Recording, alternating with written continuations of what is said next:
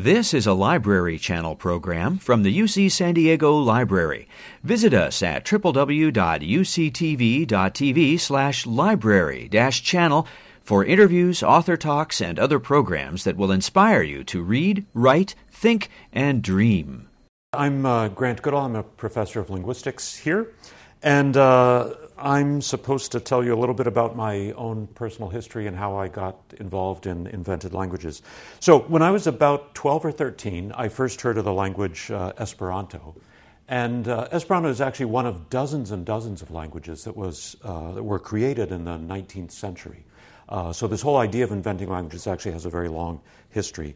And at that point in the 19th century, there was this urgent need to invent languages, surprising as that may seem, because people, they needed a way to communicate internationally. The reason for that was that all of a sudden, with the growth of the railroad system, it was possible for people to travel long distances in very short time. And so it was possible for ordinary people to go to other countries and find themselves in other language areas.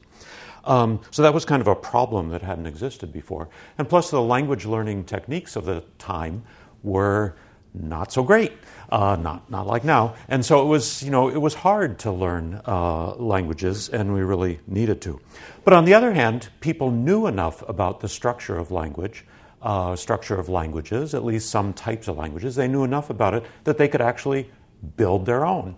So that's what many, many people did as a way to try to solve this problem, building their own language and then sort of propose it to the world as a sort of simple, easy language that people could learn for international communication.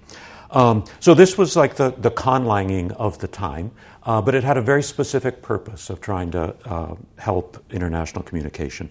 Now, out of the dozens and dozens of languages that were created, most of them are long forgotten.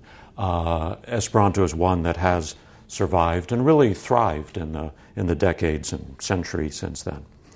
So, what attracted me as a 12-year-old or 13-year-old to all of that and to Esperanto?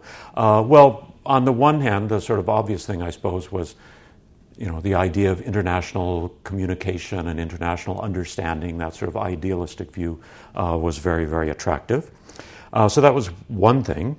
But the other was that I had read that your ability to learn a second language would go away at the time of puberty.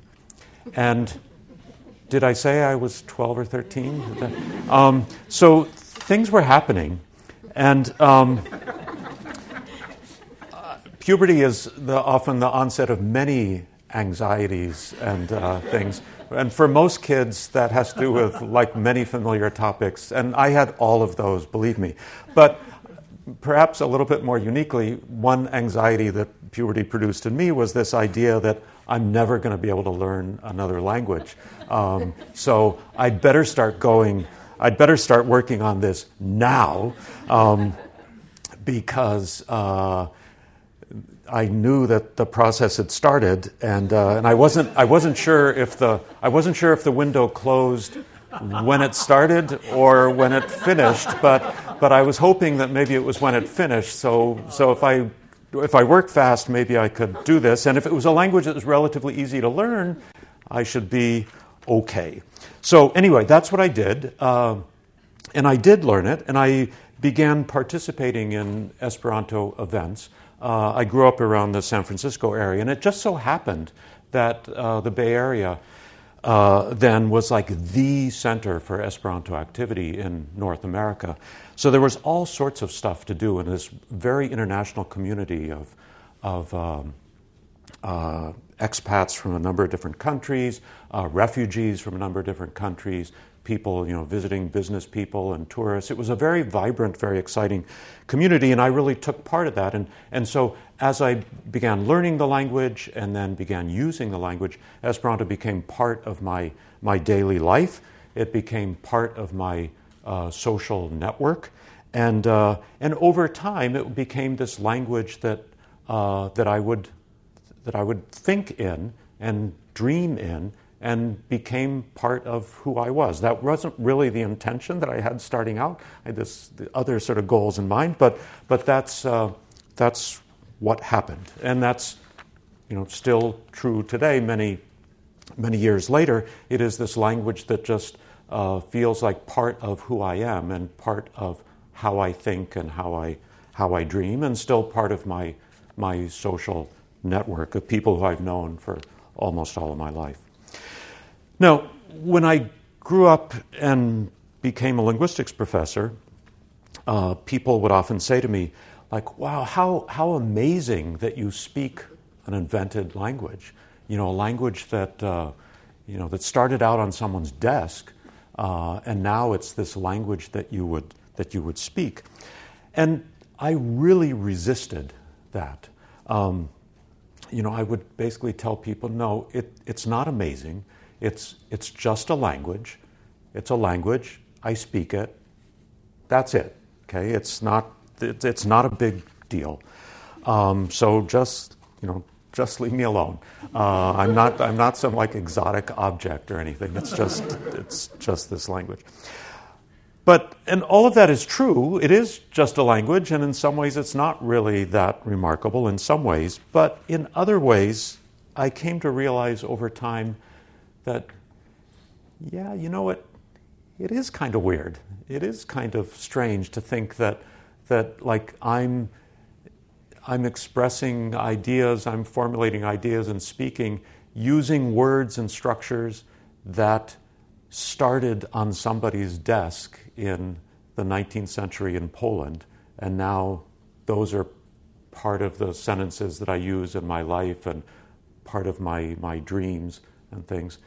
I mean, they're my thoughts, they're my dreams, but they're expressed using words and structures that somebody made up. That is kind of, even I have to admit, that is kind of remarkable. So I've sort of come to embrace that idea a little bit more. Doesn't mean that I'm weird. It is this sort of interesting fact about the language. So later on, thanks to multi-year lobbying from my friend and colleague Eric Bakovich, who's in this room, I got convinced to actually teach a course here on campus, Linguistics of Invented Languages, where we get to learn about this really amazing history of inventing languages, which goes way, way back. We basically start looking at things during the Renaissance, and it's just, I think, and the students at least sometimes agree, that I think it's just an amazing history that many people don't know about. And it's amazing that it starts in the Renaissance, goes through the 19th century in Europe, and continues to our present day. And thanks to people like Paul and David, who you'll meet more in a minute, it's really going to the present day, and they're doing amazing things, and they learn about that. So it's so much fun to find out about and see how that works. And then as a class, the students and I invent a language over the course of the quarter. And so when the quarter starts, there is no language. The language doesn't exist. And but by the time, and then we slowly build things up, starting with the sound system and word structure and sentence structure and the like. So by the end of the quarter, students are actually writing stories, writing poems, composing songs, even having little mini conversations in the language. And I have to say, after 30 years of teaching, this is one of the most amazing and rewarding educational experiences that I've ever had. And hopefully for the students, it's at least okay. So anyway, I'll leave it with that and turn it over to the next speaker. Thank you. I'm Paul Fromer, and since I created the Na'vi language, I should greet you properly in the language. Kalt'ip mailan walangati kame frio zola'u anganuot irayo fotot fitsinget de pivenk o teri alifia at aunula luero brte ningai. So what I said was, hello, friends. I see you. That's the I see you. That's kind of famous from Avatar. Thank you all for coming, and it's a pleasure to be here talking about constructed languages. Na'vi has been a major part of my life since 2005, And that was when I became familiar with some of these people who were very blue, and this gentleman who is definitely not blue. This is James Cameron, and I owe him a great deal. The situation was that in 2005, I was teaching at USC. I was a professor. In fact, I was chair of my department, but not in linguistics. I have my PhD in linguistics, but I wound up through a series of interesting events in the business school, and so I was teaching management communication. And I got wind of the fact that Jim Cameron was looking for a linguist who could develop a language for a science fiction film. I found out about it, and I said, yes, I want this. Now, prior to that, my involvement with constructed languages was pretty minimal. What I had done is created some problems for linguistic students for a workbook of which I was co-author. It's called Looking at Languages. And I had created a problem in comparative reconstruction where you had 4 daughter languages and you had to reconstruct the parent language. The language family was called the Speak to Me family.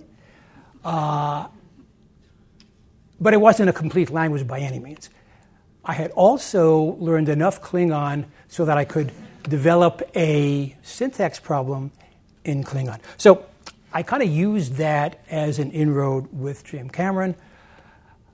We had an interview, just one-on-one, 90-minute, amazing 90 minutes, in his office in Santa Monica. I guess it went pretty well because at the end we stood up, shook hands, and he said, welcome aboard.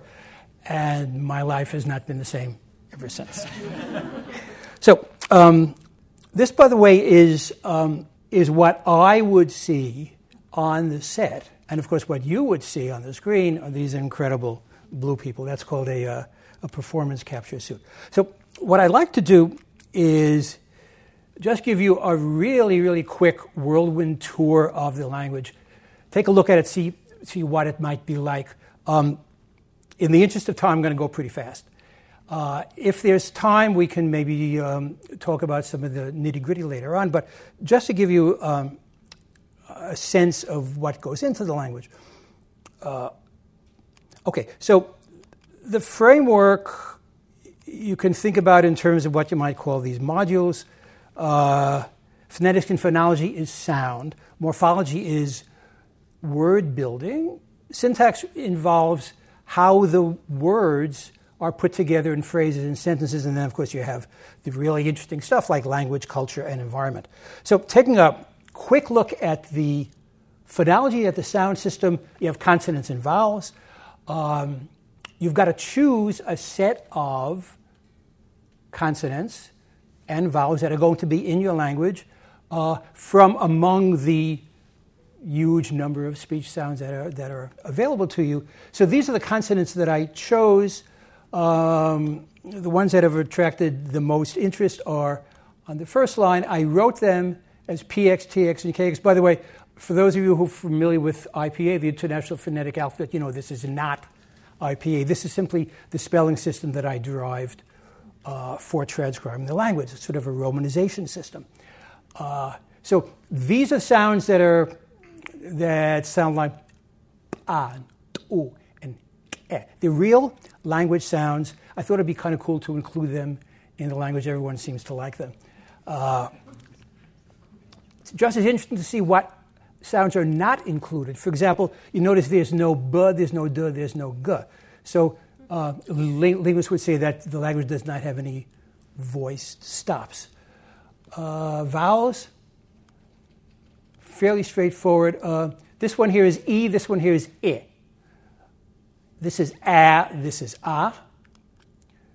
Pseudovowels and r, which actually function as vowels. For diphthongs, the ones that are most familiar are ow, I, and a. This one is a little bit less familiar. It's eu, but it kind of forms a nice pattern.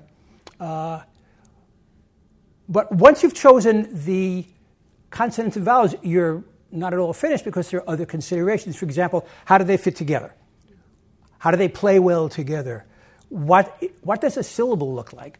So, for example, only 12 consonants of the 20 can be syllable final, and those are the ones in red. Consonant clusters. These are consonants that come together either at the beginning or the end of a syllable. So English has some incredible consonant clusters, if you're not aware of it. A word like strength, I love this word. It's 3 consonants, a vowel, and 4 consonants in terms of sound, right?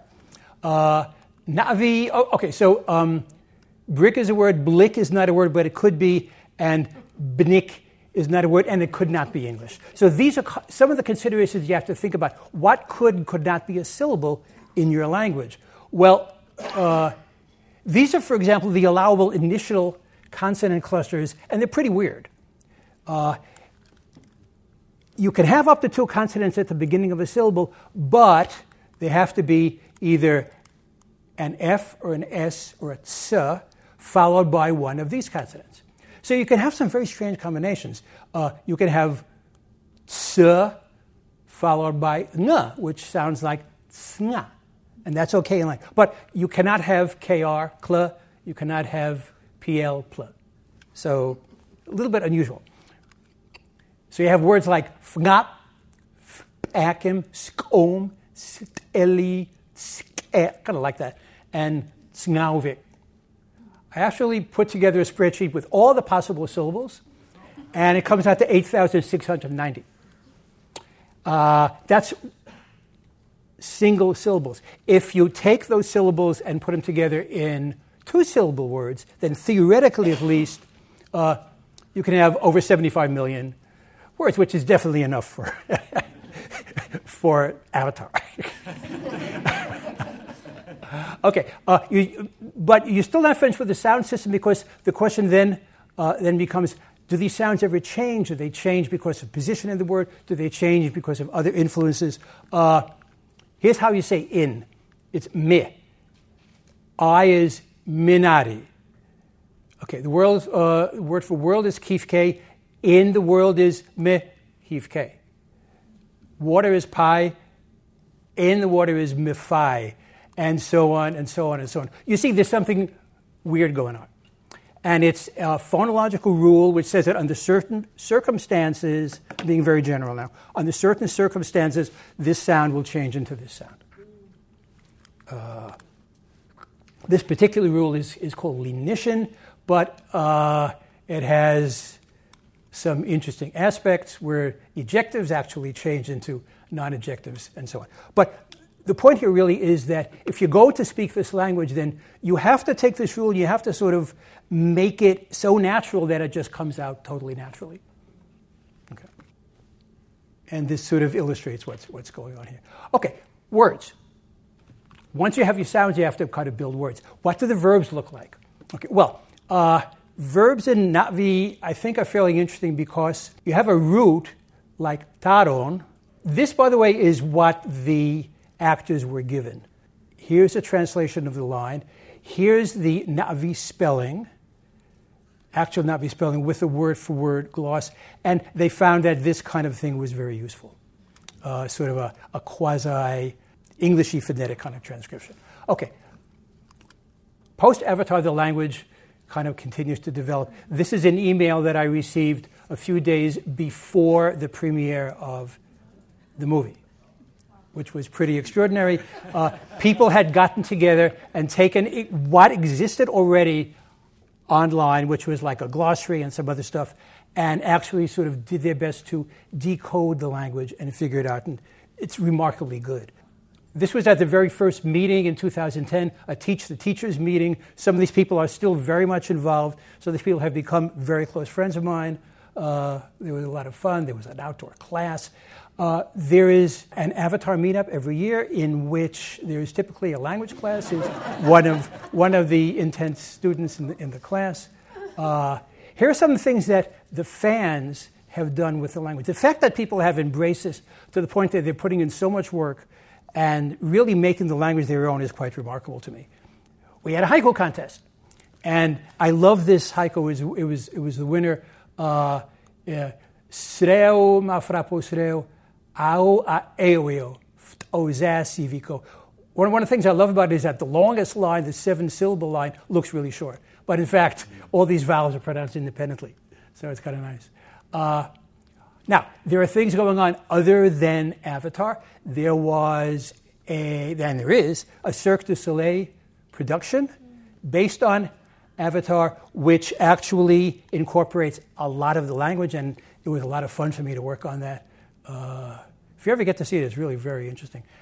And there is now an Avatar theme park, which is in Orlando, Pandora, the World of Avatar, and they use quite a bit of the language as well. So with that, I'll say thank you very much, and I look forward to hearing David.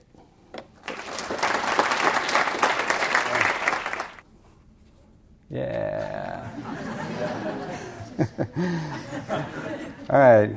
Don't worry, we'll make up for some time here. This is going to be short. So, my name is David Peterson. I created the Dothraki language. It's a language for these folks. This is a shot I was able to show that HBO gave me permission to show because it doesn't show anybody's faces and it doesn't show any of the main actors. It's for, I created it specifically for the television show Game of Thrones. But the show was actually based on a series of books written by George R. R. Martin. That's my kitty. And so what I had to do was something different that I'd ever done previously as a language creator. I'd been creating languages for about 10 years before Game of Thrones. But this was the first ever time that I was creating a language that already had its roots in something else, what we call an a posteriori created language, meaning that's based on something. So this is George R. R. Martin. And he wrote the books, and he included snippets of the Dothraki language, and he included them in roughly this way. So this is actually a line from the first book. So it'll say something like, Chalaka Dothre, she shrieked. And then in italics afterwards, it'll say the prince is writing, giving you a direct translation. It's actually very, very helpful as a reader because you actually get to see the language in action, but you don't have to figure it out. I thought this was great because basically if you want to pay attention to it, you can. If you don't want to, you can just keep reading and you don't miss any of the content. I thought that was really nice. So what I had to do then, as I was creating the Dothraki language, was to figure out how these elements worked, see if there was any consistency, and then build the language from that. This is how I went about it. The first thing I did was, first of all, it was a competition, I will say. It was a competition amongst language creators. There are about 40 of us. So I actually didn't create this list. Somebody else put this list together. One of the other language creators that was competing, Jim Henry, he put this list together, and then he gave it to the rest of us when he dropped out. I thought that was nice. This is every word and name of Dothraki that appears in the books. Of course, some of these appear in phrases, but this is all of them. Every single one through books 1 through 3. There wasn't anything in 4. So the first step then was to take all of this and figure out what the sound system was going to be. This is how I went about it. I had 4 rules, basically, that I adhered to. One was, or kind of what I did as I was going through it. The first question I asked myself, what did I think that George R. R. Martin thought he was spelling when he was spelling some of these words? Then I counterbalanced that with what would a typical reader think. And in this case, the books are written in English. Most of the intended audience was going to be English speakers, and of those, probably American English speakers. So I thought, okay, what is it that they thought when they were reading this? And then after that, since Dothraki was supposed to be a foreign non-English language, what would be plausible given the spelling and given the fact that this is supposed to be foreign, so that it wouldn't just be restricted to the sounds that are found in American English.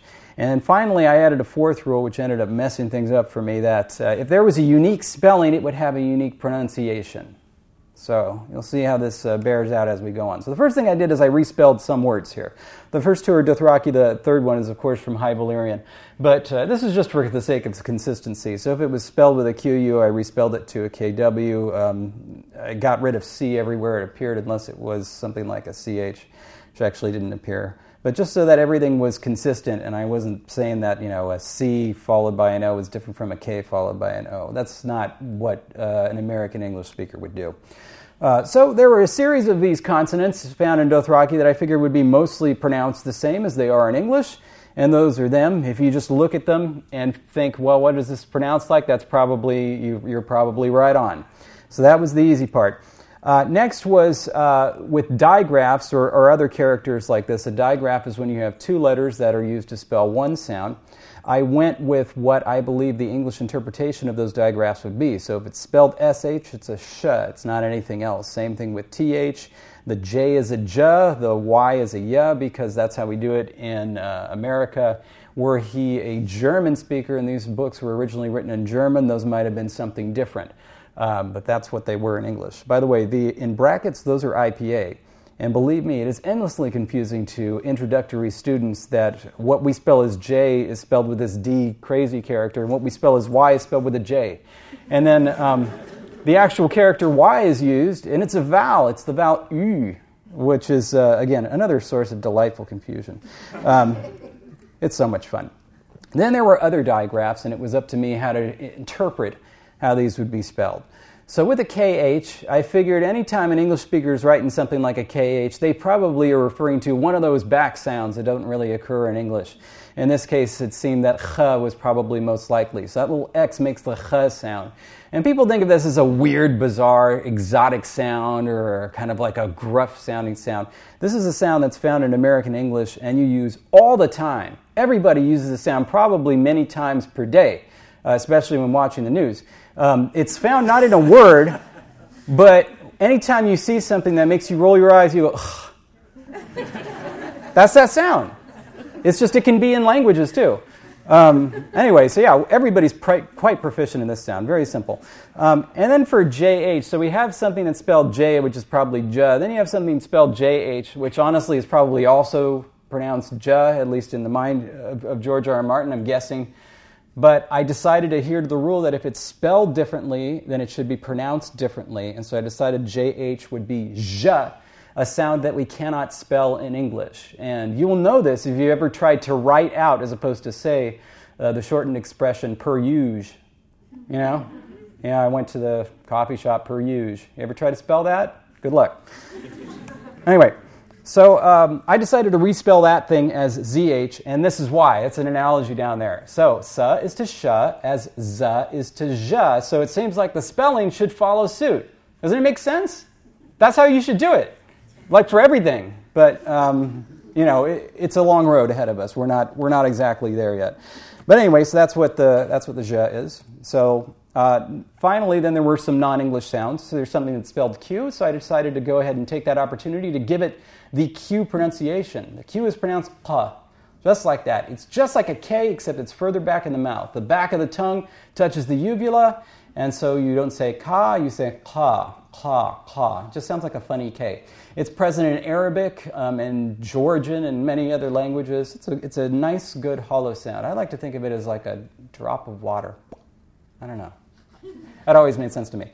For the R, I was like, well, we're not going to do an English R, so I kind of did a thing with it where the R is very similar to the way it works in Spanish, where at the beginning or end of a word, it's a r like that. Otherwise, it's a ra, just like in a word like matador, the way we pronounce it in English. It's spelled with a T and a D, but it's not a T and a D. It's actually this sound, matador, if you think about it. By the way, have you ever had trouble with this flap and trill thing? My advice, if you know the Red Hot Chili Peppers song, Give It Away Now, if you listen to how he does the chorus, he actually approaches a trill and does a trill a couple of times. Give it away, give it away, give it away now. Oh, brother, now you can't use that. It's copyrighted, sorry. It's an original song. Anyway, the other decision was that if anything was spelled with two consonants as opposed to one, so that it would actually be pronounced differently. This is called the geminate. And we kind of have it in English across word boundaries. So if you think of the woman's name Allie versus the woman's name Sally, and then you put a miss in front of that, think about how the S sounds in between those. So Miss Allie or Miss Allie versus Miss Sally. S is longer in the second one. So I thought, that'll be cool to preserve. I love geminate consonants. All right. So for everything else that was funny, I was like, all right, if you wrote it, then we're going to pronounce it. So that's where if it says MH, you pronounce it MH, even if it's at the beginning of a word. Same with HL or RH, all that stuff. I was like, well, if you don't like it, you should have written it different. All right. So this was This was the full set of sounds that I discovered based on my analysis of what was present in the books. And you can write them up in a table like this, and you can see that it's mostly balanced. This is the set that I found. This is the final set that I ended up doing. These guys right here. So basically, I added one sound to Dothraki. I added a cha. I just felt like it needed to be there. And I removed the sounds P and B because I didn't find any examples of them. And so I thought, well, this will be fun. Let's just say that there was an older P and B in the language, but P merged with F, as it did in Arabic, and B merged with V, as it did in Spanish. And I thought that was very clever. Then later on, after I was done, I discovered that I missed these two words. Both of them are names, Kalpono and Kalbarbo, who is Drogo's father. So there actually was a P and a B, and I just totally missed it. But that's fine, because I just chalked it up to dialectal variation, which makes sense given Dothraki. So... And this is kind of like in English, if you ever... We still have this a little bit. There are still some people who pronounce the WH different, the which. Yeah. Anyway, so, I mean, we call them annoying, but they exist. No, but... Anyway, for the vowels, I just did this type of thing, a, e, I, o, u. There was no actual U in it. This is the only place it exists. Two places where it happens with a QU, as opposed to where I respelled it KW. And also this misprint in certain editions of George R.R. Martin's second book, where it says Vaistoloru, where it's supposed to say Vaistoloro. So that was the only place there was used, so I ditched it. I loved having consecutive vowels, so I made sure that those appeared. And that resulted in this. So you have this word spelled like this, and so I said if it's spelled that way, it should be pronounced different. And so the proper pronunciation is Khaleesi. I should have realized that nobody was ever going to pronounce it that way. And I should have respelled it. Oh well. Incidentally, you know why this is spelled this way? Because George R.R. Martin pronounces it Khaleesi. That's why. Yeah, I didn't know that. Glad I didn't. So those are the vowels of Dothraki. With grammar, I did kind of the same thing with these four rules, that the translations were absolutely faithful and correct. Occam's razor, just do what's simple. Retain the spirit of the grammar and don't be cute. I'll give you examples of each. So, if it says Khalaka Dothrae means the prince is riding, then I have to adhere to that. Also, Occam's razor. So this is Khal Drogo, right? And then there's this phrase, Khalaka Dothrae, the prince is riding, and Khalaka Dothrae Mranhad, a prince rides inside me. So the simplest thing to say is that Khalaka is prince, Dothrae is riding, Mranha is inside me. You could do something different, but I think that's coming later. Anyway, so retaining the spirit, this is where you see words change, and they have suffixes, so they change meaning slightly because of suffixes. And then we have like Vaisdothrak, Vaistoloru, strong boy, where definitely the second word means strong. So in other words, modifiers come after the nouns they modify, so I wanted to stick to that. So when I created new stuff, I did stick to that. Again, more suffixes, changing words, and then strong khal. It's not like the adjectives are jumping before. And then don't be cute. So this is what I mean by that. So you have Khal Drogo, right? Khal is the chief part, Drogo is his name. Khal Rahai Mahad. Khal Rahai Mahad is the sore-foot king. All right? So you could just say, I mean, it seems pretty obvious what's happening. You could say something like, maybe Khal means chief by itself, but it means sore when you use it to modify the old word for chief, Mahar. No. Like, you could do that. You could do that and come up with a bunch of cute explanations, but honestly, the readers of these books are going to be expecting it to work a certain way, so just stick with that. That was the idea. And so then I kept up with that, and then went on to create new stuff. So this is fleshing out the entire verbal system, or at least part of it. There are positive and negative vowels. So everything here is either something that's in the book or something that you shouldn't be surprised to find if you actually look at everything else in the book. So it's just a partial verbal paradigm. This is a partial nominal paradigm with noun cases. And you notice that there's no words for the and because they shouldn't be based on those two translations where you have, and there's nothing like, am I getting to that? All right, whatever, you can probably figure it out. And I also created more words using the same patterns that you see right there. Anyway, so that's what I've got. So now you know to say something in Dothraki. Hajas, it kind of means cheers or also thank you or whatever. I mean, it doesn't really mean thank you because there's not supposed to be a word for thank you, but it means like, you know, be cool and thanks for listening. All right. There you go. So for Grant, what are the core principles of language construction? And then for Paul and David, like, what's your thought process knowing those core principles? And like, what do you consider when you create the language? Is there anything more you wanted to say about that? Oh, sure. I could talk for 10 weeks about that. Well, I can just mention a couple of quick things, or really one big idea, which is the idea of balance. So when you're creating a language, keeping things in balance. So Paul mentioned how you can like build up the sounds you're going to have in the language, and then what syllables, how you're going to be able to combine sounds into syllables, and then you can actually like calculate out how many syllables that allows for you, and you can get up to really high numbers very quickly. So from that criteria, you might think, well, the more sounds you have, the better, because the more sounds you have, the more syllables you have, the more words you'll have to choose from. But of course, the more sounds you have, the harder it's going to be to distinguish those sounds, because you're going to end up with sounds that are very similar. And if the sounds are very similar, then you're going to end up with words that are going to be very similar. And then in a noisy environment, it's going to get hard to tell the difference between them. So you have to, like, on the one hand, you want to have as many sounds as possible so you can create lots and lots of words. On the other hand, you want to have very few sounds so that words will be easily distinguishable from each other. So those pressures are kind of competing against each other, and creating a language, you have to find a solution, find a sort of sweet spot between those competing pressures. And basically, every human language is a solution to that problem. There's many possible solutions, but so every language is a solution to that problem. And creating a language, that's basically what you have to do, is find that kind of balance between those two competing pressures. And it comes up in the sound system, it comes up in the designing the syllable structure, word structure, sentence structure. This core idea just gets repeated over and over again, of finding a balance between competing pressures. I too think a lot about balance, and one area in which balance is important to me is the tension, if you like, between complexity and accessibility. Knowing that the language is going to be scrutinized. I mean, this is inevitable in today's environment.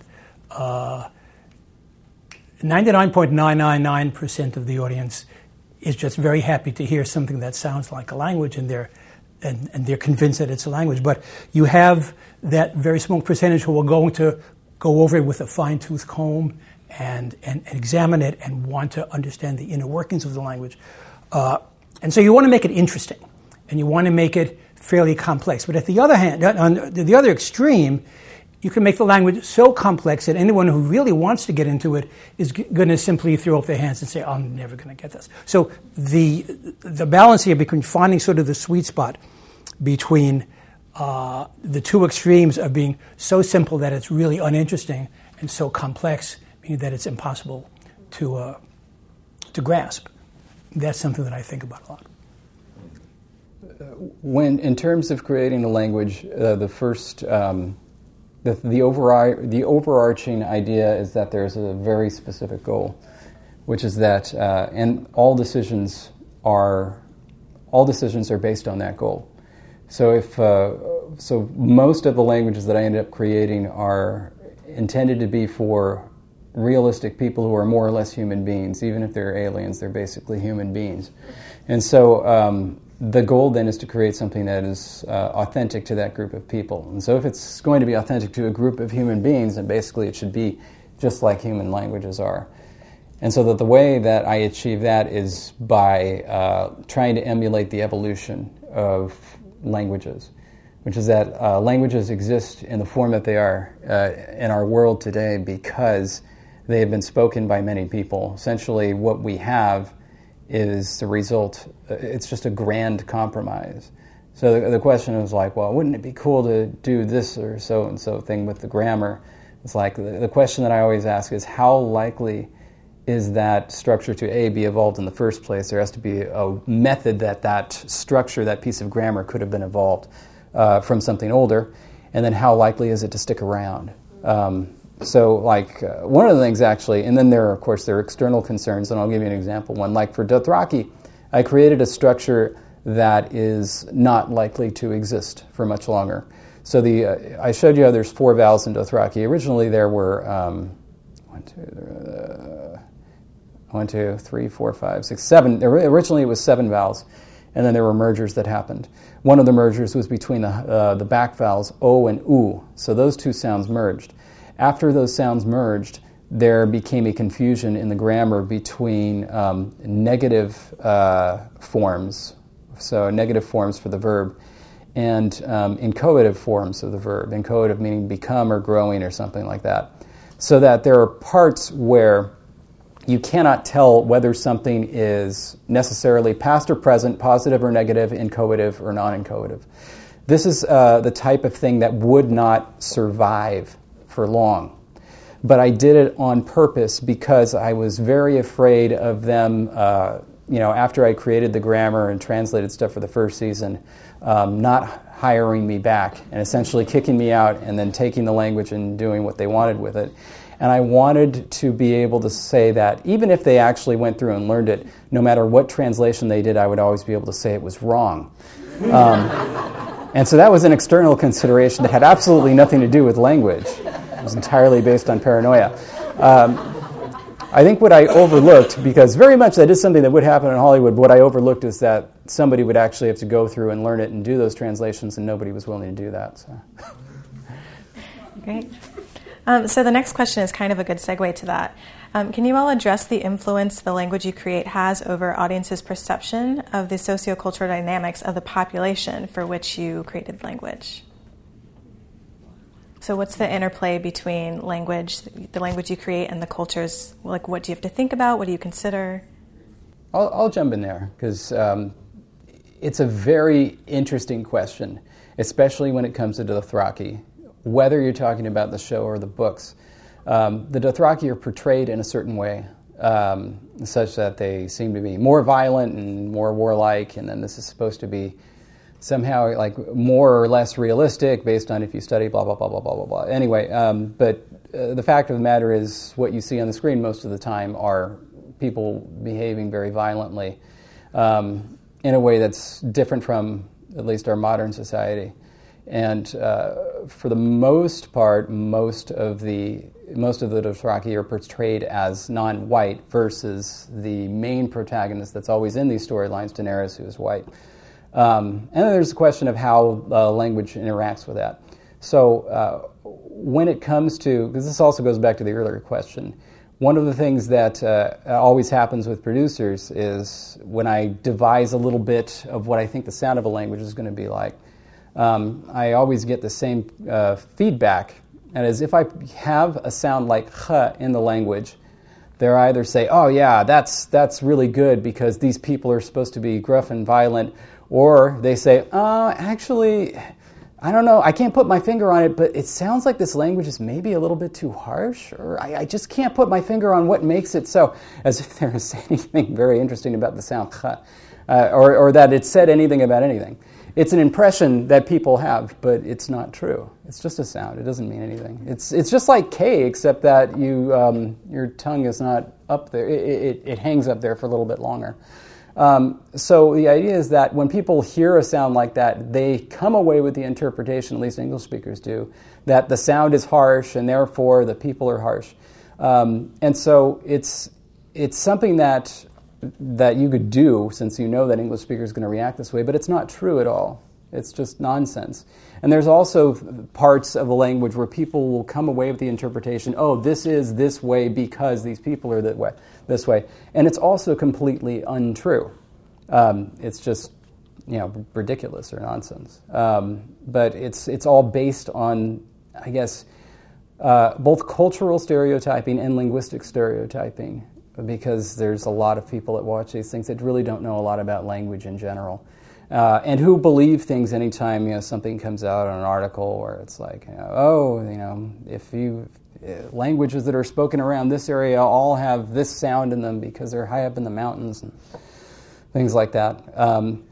I don't know. I look at this as an opportunity to say that, like, yes, this language is this way, but it doesn't have anything to do with, the way that the people are. It's just that's the way language is sometimes. And it doesn't necessarily mean anything, positive or negative, with respect to the people themselves. I don't know. For Na'vi, I would say that there isn't anything specifically in the sound of the language which relates to the people, which just echoes what David just said. For me, the most important thing was that it actually sound like a real language, so that it adds to the sense of reality and the sense of verisimilitude, so that you believe that this is a real race on another world that speaks a real language, and then this is the native speech of the characters on the screen. And so for it to sound real and it to sound natural for these people, for me, was the most important thing. Obviously, almost everyone in the audience has no idea what the grammar is, has no idea what is going on in the language. All they hear is sound. One thing that perhaps relates a little bit to the audience's perception is that Na'vi has, as I say, some exotic sounds, like the adjectives, like the t'u and the ke. It also has familiar sounds in unfamiliar places. That, in fact, to my surprise, was what the actors had the biggest difficulty with. Because if you can take a velar nasal, the NG sound, nga, which is all over English, but it's never at the beginning of a word. And so for us, a word like nga, which simply means, in Na'vi means you, is very strange. What's also strange is to have the vowel I all over English, but we don't have it at the end of a word. And so to have a word, the word for hello is kalte, which has some, a couple of exotic things. So perhaps people say, well, exotic people speak an exotic sounding language, but obviously what's exotic to you depends entirely upon who you are and where you're coming from. A velar nasal at the beginning of a word may be exotic to speakers of most European languages, but to a speaker of Vietnamese or Thai, it's not exotic at all. It's just everyday. Did you have anything to add, Grant? Well, I'll just add about sort of reemphasize a point that's already been made, is that people often have this idea that the sound of a language is a direct reflection of like the people and the life they lead and things. But as both David and Paul said, that's really not something that goes so much into the construction of the language. And we know from the way that languages work around the world that really doesn't seem to be true. And when you think about it for a minute, it makes sense that it isn't true. As I said before, each language is a solution to a problem of you are putting sounds together to create words. You need to have enough sounds to create enough words, but not so many that it makes things very confusing. So each language does the best it can. And that's kind of a good lesson for life. It's not that all these groups around the world are doing really weird, exotic things. We're all doing the best we can under the circumstances we have, and each language is trying to put together a reasonable number of consonants and vowels so that they can create words, so that they can express themselves in language. And you've got to have some sounds, and so it's in some ways almost an arbitrary choice which consonants, which vowels you're going to have, or arbitrary or at least historical accident. Great, thank you. So a more fun question. So what is your favorite part about the language creation process? Or what's your favorite part about knowing a conlang or being a conlanger? For me, I guess the favorite parts are the beginnings and the ends of language creation. The beginning is really wonderful when I'm thinking about the sounds and then go into language. And I'm the kind of person who just loves to roll around weird stuff in his mouth, when I'm taking a shower, and just try stuff out and see how it sounds. And then thinking about the grammar, thinking about what might be interesting and feasible, and how this part of the grammar would interact with that part of the grammar. I really enjoy that. And then at the end, I am delighted when I discover people who have embraced the language to the point that they speak it better than I do. I mean, that's really a thrill.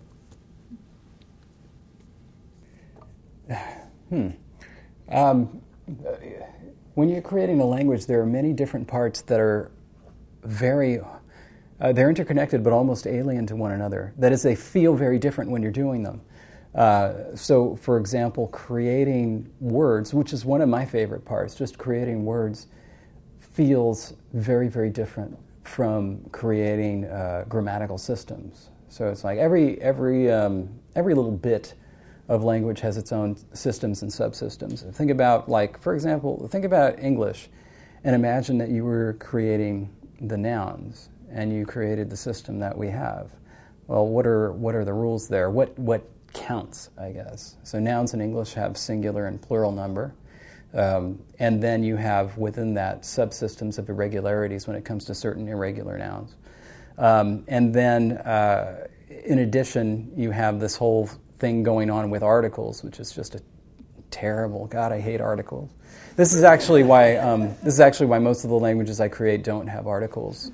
I was just listening to. I listened to a lot of Finnish heavy metal music, but on the way down, it was just like, no, articles are terrible. Like this poor song. What was it called?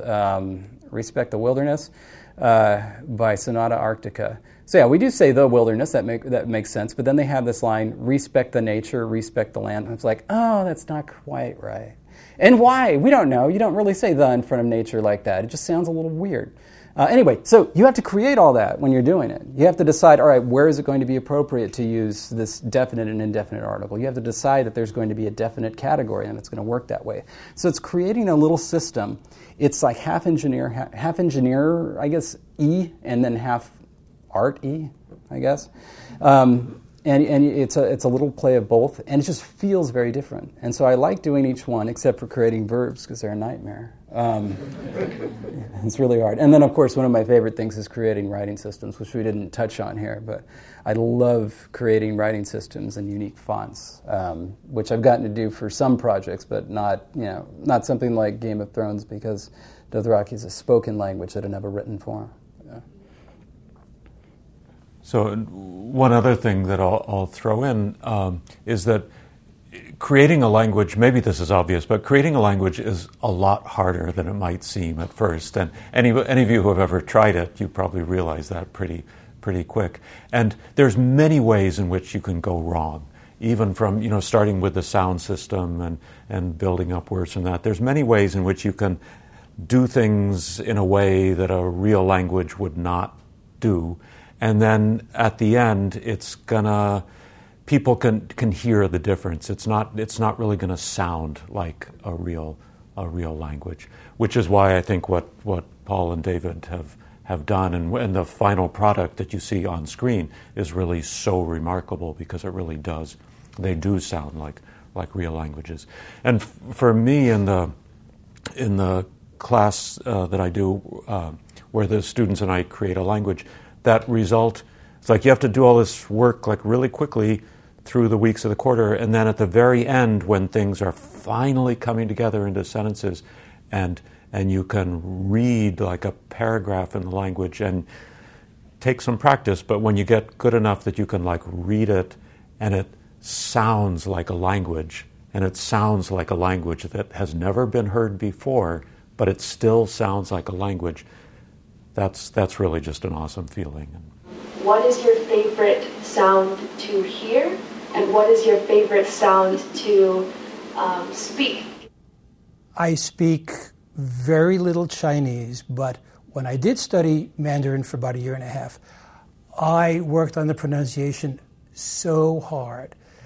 And I would practice in the shower, that I was kind of, and the tones especially, and the tone Sandy, about how one tone interacts with another. I was kind of proud of myself for not being able to say very much at all, but what I could say, I said really well. And I also loved studying Arabic. because it has very exotic sounds like da and some da and ah, which I found fascinating and wonderful. One thing that I was kind of delighted with Na'vi is I don't know if this exists in actual languages that use ejectives, but in playing around with these interesting sounds, I discovered that I could put two of them together, and I could put the and the together, and I could actually say it. So there's the word atke, and it's kind of cool, and it means land. So it's kind of fun. Yeah, that is a great question. Actually, I think the sounds that I like the most are ones that have already been mentioned. I really like ejectives, and I think, as Paul said, any language in a sound, any sound in a language that you do not speak tends to sound very appealing, right? The grass is always greener on the other side. So I don't speak any language that has that na sound at the beginning of a word, as in Paul's example from earlier. So I just love that sound. It's actually tons of languages do that, and if it was allowed by academic regulations, any student whose first name was Na or last name was like Cantonese or Vietnamese Nguyen, they would just get an automatic A. But I'm not allowed to do that. But I just like can't get enough of that sound at the beginning of a syllable. It just gives me shivers. Just let me add this because it was something that really tickled me tremendously. When I was teaching at USC, there was one semester where I had, for some reason, a class that was about half full of Indonesian international students. And about half to a third of them had the same first name. And the first name was Fnu, F-N-U. And I figured, wow, that is really interesting. And it's not just sounds, but it's combinations of things. I had never heard F-N at the beginning of a word before. Fnu. But a lot of students seem to have that same first name. Did a little research. Many Indonesian students only have one name. And so when you're filling out forms for the bureaucracy, you have to have a first name and a last name. And so if you don't have a first name, they fill in FNU, first name unknown. But I thought FNU is absolutely fantastic.